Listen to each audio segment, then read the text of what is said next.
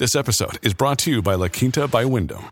Your work can take you all over the place, like Texas. You've never been, but it's going to be great because you're staying at La Quinta by Wyndham. Their free Bright Side breakfast will give you energy for the day ahead. And after, you can unwind using their free high-speed Wi-Fi. Tonight, La Quinta. Tomorrow, you shine. Book your stay today at lq.com.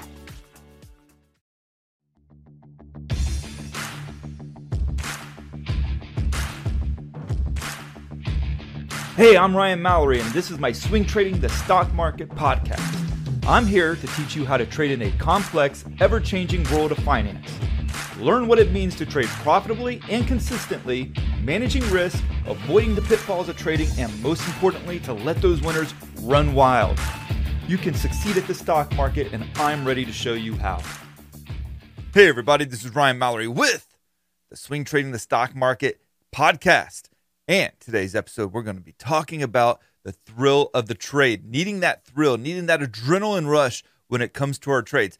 I will tell you this, most of the time that I get questions about trades, whether it's on StockTwits or Twitter or some other social media platform, oftentimes there's this need or the thrill of the trade that is driving that question, that need for that adrenaline rush, that need to see that stock go from $100 to $1,000 a share to hit that home run. And so we're going to talk a lot about that in this episode today. And today's email comes from a previous writer to the show that we'll call Lola. That was the name that she went by last time. And she's sharing her success stories. Now, a lot of times we're getting questions from people about struggles and about problems, but it's really cool to see the success stories too. And so I'm always thrilled when somebody wants to share their success story and maybe even a follow-up question that they might have as a result of some of the things that they have learned. I love it when you guys do that for me. And so let's go ahead and just jump right into this email. She writes, "Hey Ryan, my name is Lola. I requested this name previously and would like to stick with it. In my previous email, I asked you if it was worth trying to develop a trading strategy during a choppy, unpredictable bear market. My account is not big enough to short, and even if it was, I don't think I would be comfortable doing it, preferring inverse ETFs instead. Your advice was that it was a great time to learn in a difficult market." She's speaking of 2022 here. "I feel that I have always had good risk management and don't hesitate to get out of losing trades, but I was getting chopped up partly because I was chasing short-term moves. So I sat on my hands and watched. I am following up with you to let you know that the biggest thing that I have probably learned is patience. I waited for some kind of confirmation on a change in market direction, and although I took some small trades on ETFs, I mostly watched. The best trade that I had was Ulta, that stock symbol ULTA for those wondering. It did surprisingly well during the big market correction, and there was never a great time to get in, but in May, June of 2023, it dropped to about $150 a share. I waited for it to confirm, and when it did, by making a higher low, I bought the shares, and it has recovered about 50% of its pullback. I got out of it a couple of days ago because it started to pull back, and it has earnings coming up near the end of August. I feel that this was possible because of my new appreciation for patience and waiting for the right setup and the short and longer time frames. I thank you for all that you do. It is very much appreciated. Sincerely, Lola." This is some really good stuff here, and there's a lot to actually unpack. Even though there wasn't really a significant question that was asked, there's some themes that I want to pick up in this email and discuss. One of them being the thrill of the trade. And one of the things that I want to do is like set apart what is some of the strengths and weaknesses that I've noticed a lot of the times between men and women traders. And with women traders, I often find that they are much more disciplined traders. They don't get a lot of ego into their trades to where they feel like that they got to hit these home runs. They're much more disciplined in their approach. There's less ego. There's a less of a need to have to win on every trade. One of the things that I see a lot of times with men, and there's more men traders than there is women traders out there. But one of the things that I think, and this applies to me as well, is that you want to win on the trade. You feel like when you have a losing trade, your ego is getting bruised and say, "I'm not selling. Heck no, I'm not selling." And so what happens, that takes a small loss and it makes it a much bigger one. Now, that's one of the reasons why I also preach risk management so much, because it's so easy, especially for us guys, for those losing trades to go from something small to something big because we let the ego get in the way. But for whatever reasons it is, I just always noticed over the years that women are a little bit more disciplined when it comes to that. So if you're a woman trader out there, embrace that as like an inherent strength that you guys have. She also talked about the patience in a choppy market, and choppy markets are very, very difficult to trade because you'll find a lot of false breakouts when you're trying to play like a bull flag or just trading out of a channel, or you'll find a lot of bounces that just don't really go anywhere. So it's very difficult. Sometimes you have to trade a lot of extreme moves that are taking place between the upper end and the lower end of a choppy market.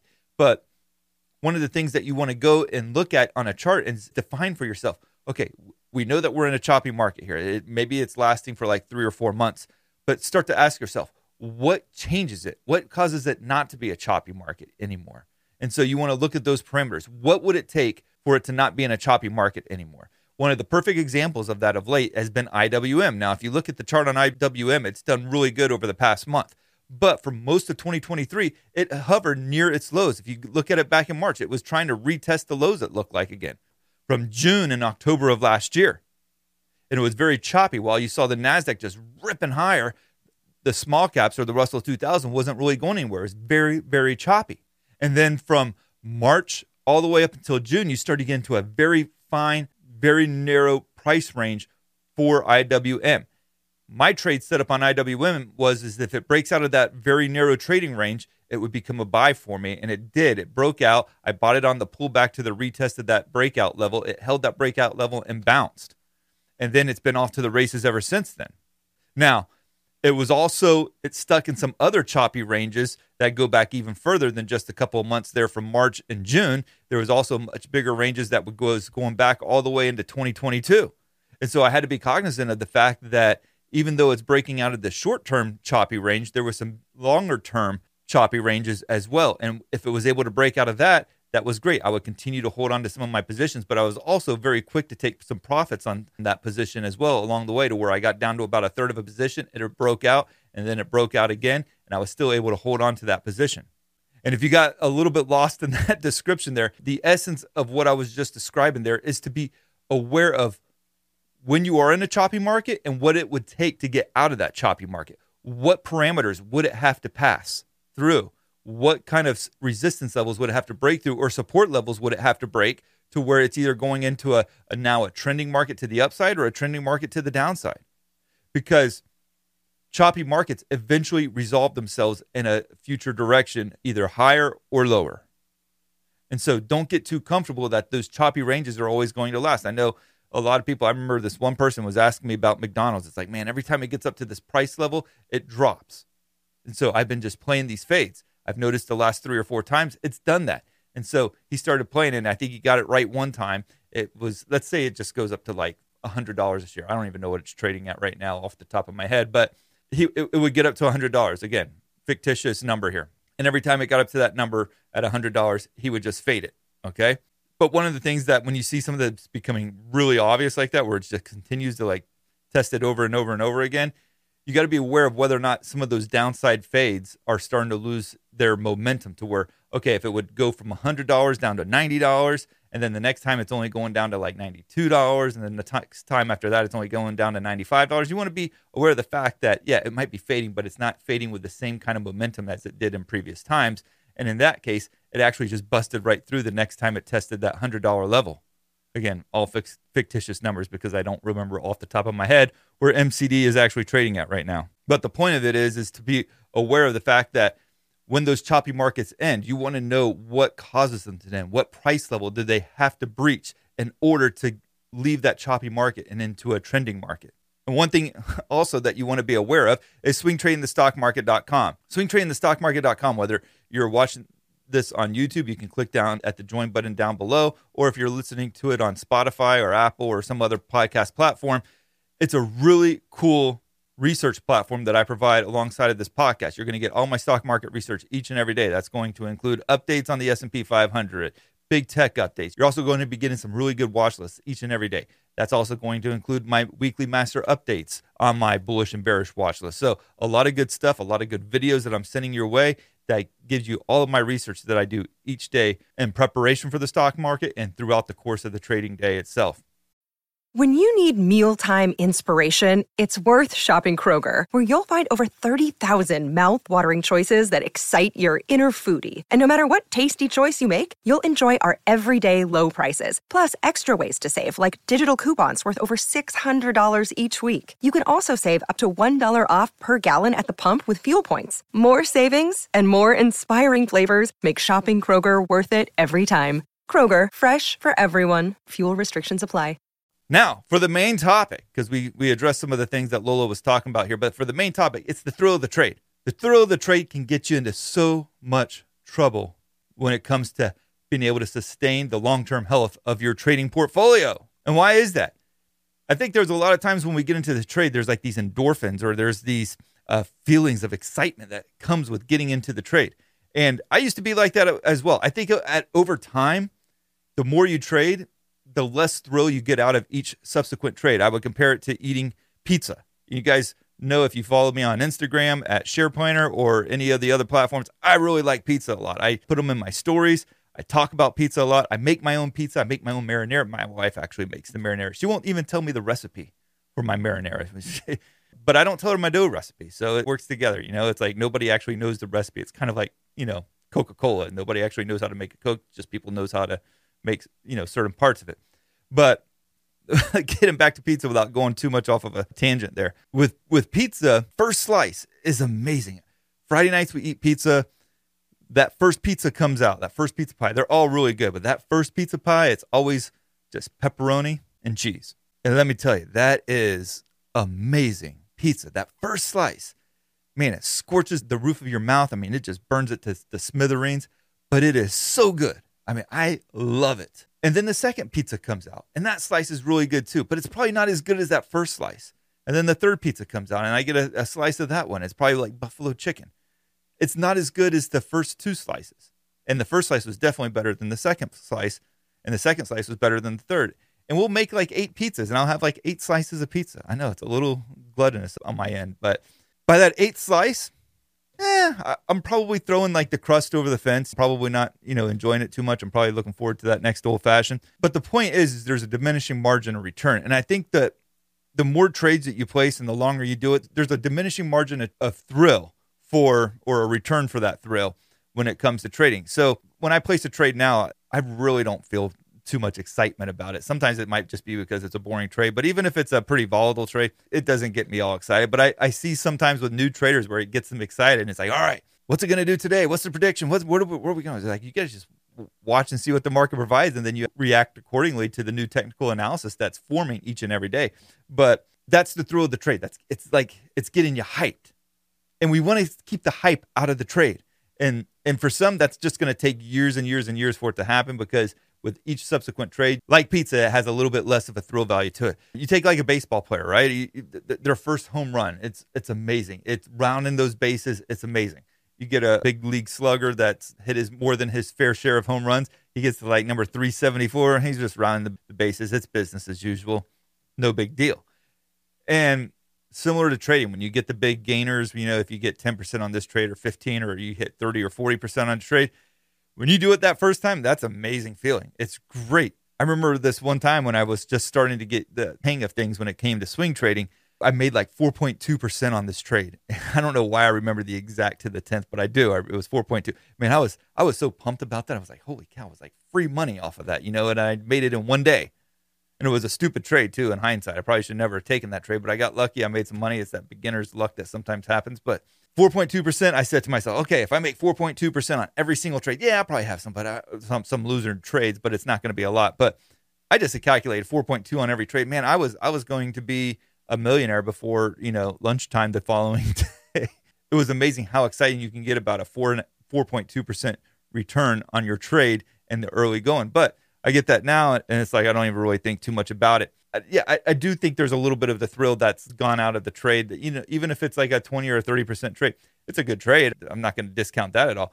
But it doesn't really mean too much to me at this point, because I've done it a lot. I've done it a lot over the years, and that's not me trying to like flex or trying to brag or anything like that. It's just, I've been doing this since I was 11 years old. I've had a few good trades along the way, and like the pizza, it just has like a diminishing margin return. But that's a good thing. I guess that's what I'm trying to get to. It's really a good thing to have that diminishing margin return of that thrill, because you're not thrill seeking when it comes to trade. You don't need to trade. And Lola here is noticing that too. She's learning to be patient with a trade and not just making trades for that thrill. Some people get really impatient with me when I go like a week without making a trade. It's not that I don't want to make a trade. It's just that there's not a good opportunity out there. And if I do take that opportunity, why am I doing it? I'm not doing it for the thrill of it. I'm just doing it just because, and that's kind of stupid. And so that's where the patience kicks in, because if I'm not doing it with the need to trade or with that thrill, or I'm not trying to seek after this like endorphin release that comes from trading, then I have no reason to trade until there's a really good trade setup worth taking. And that's when you're in that sweet spot. But for most of you, especially those that are just starting off with trading, there's still that excitement in the air. There's still that desire and that need to want to trade. And I think for me with trading, I think one of the things that I've really enjoyed over the years is teaching people to trade. I offer coaching services and everything else on the website. It's really good. There's training courses as well, but and then there's the trading block too, where I'm in the Discord chat room there each day.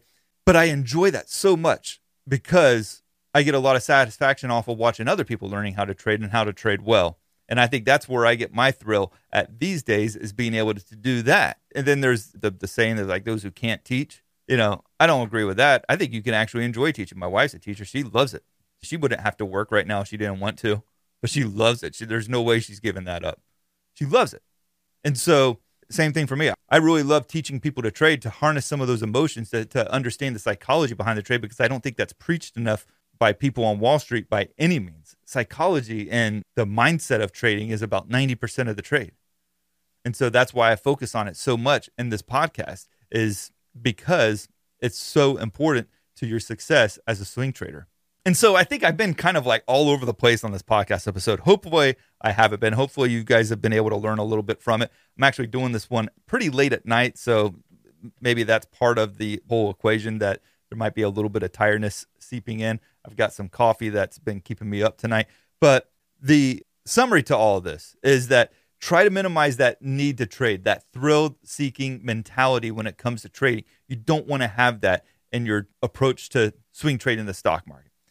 Also, when it comes to choppy markets, make sure you're defining the parameters of when a market goes from a choppy market to a trending market.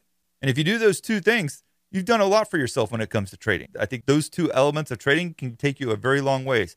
Not seeking after the thrill and being able to understand when a market goes from a choppy market to a trending market. And if you enjoyed this episode, I would encourage you to leave me a 5-star review on whatever platform you're listening to me on YouTube. Just like and subscribe. That's all. I appreciate it quite a bit.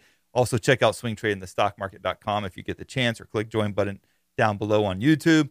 Make sure that you send me your email. Send me your questions. Ryan@shareplanner.com. I encourage everybody to do that. I do read them. I do try to put every one of them into a podcast episode. And believe it or not, I have a very high percentage, almost every one of them turning into a podcast episode. So make sure to keep sending them my way.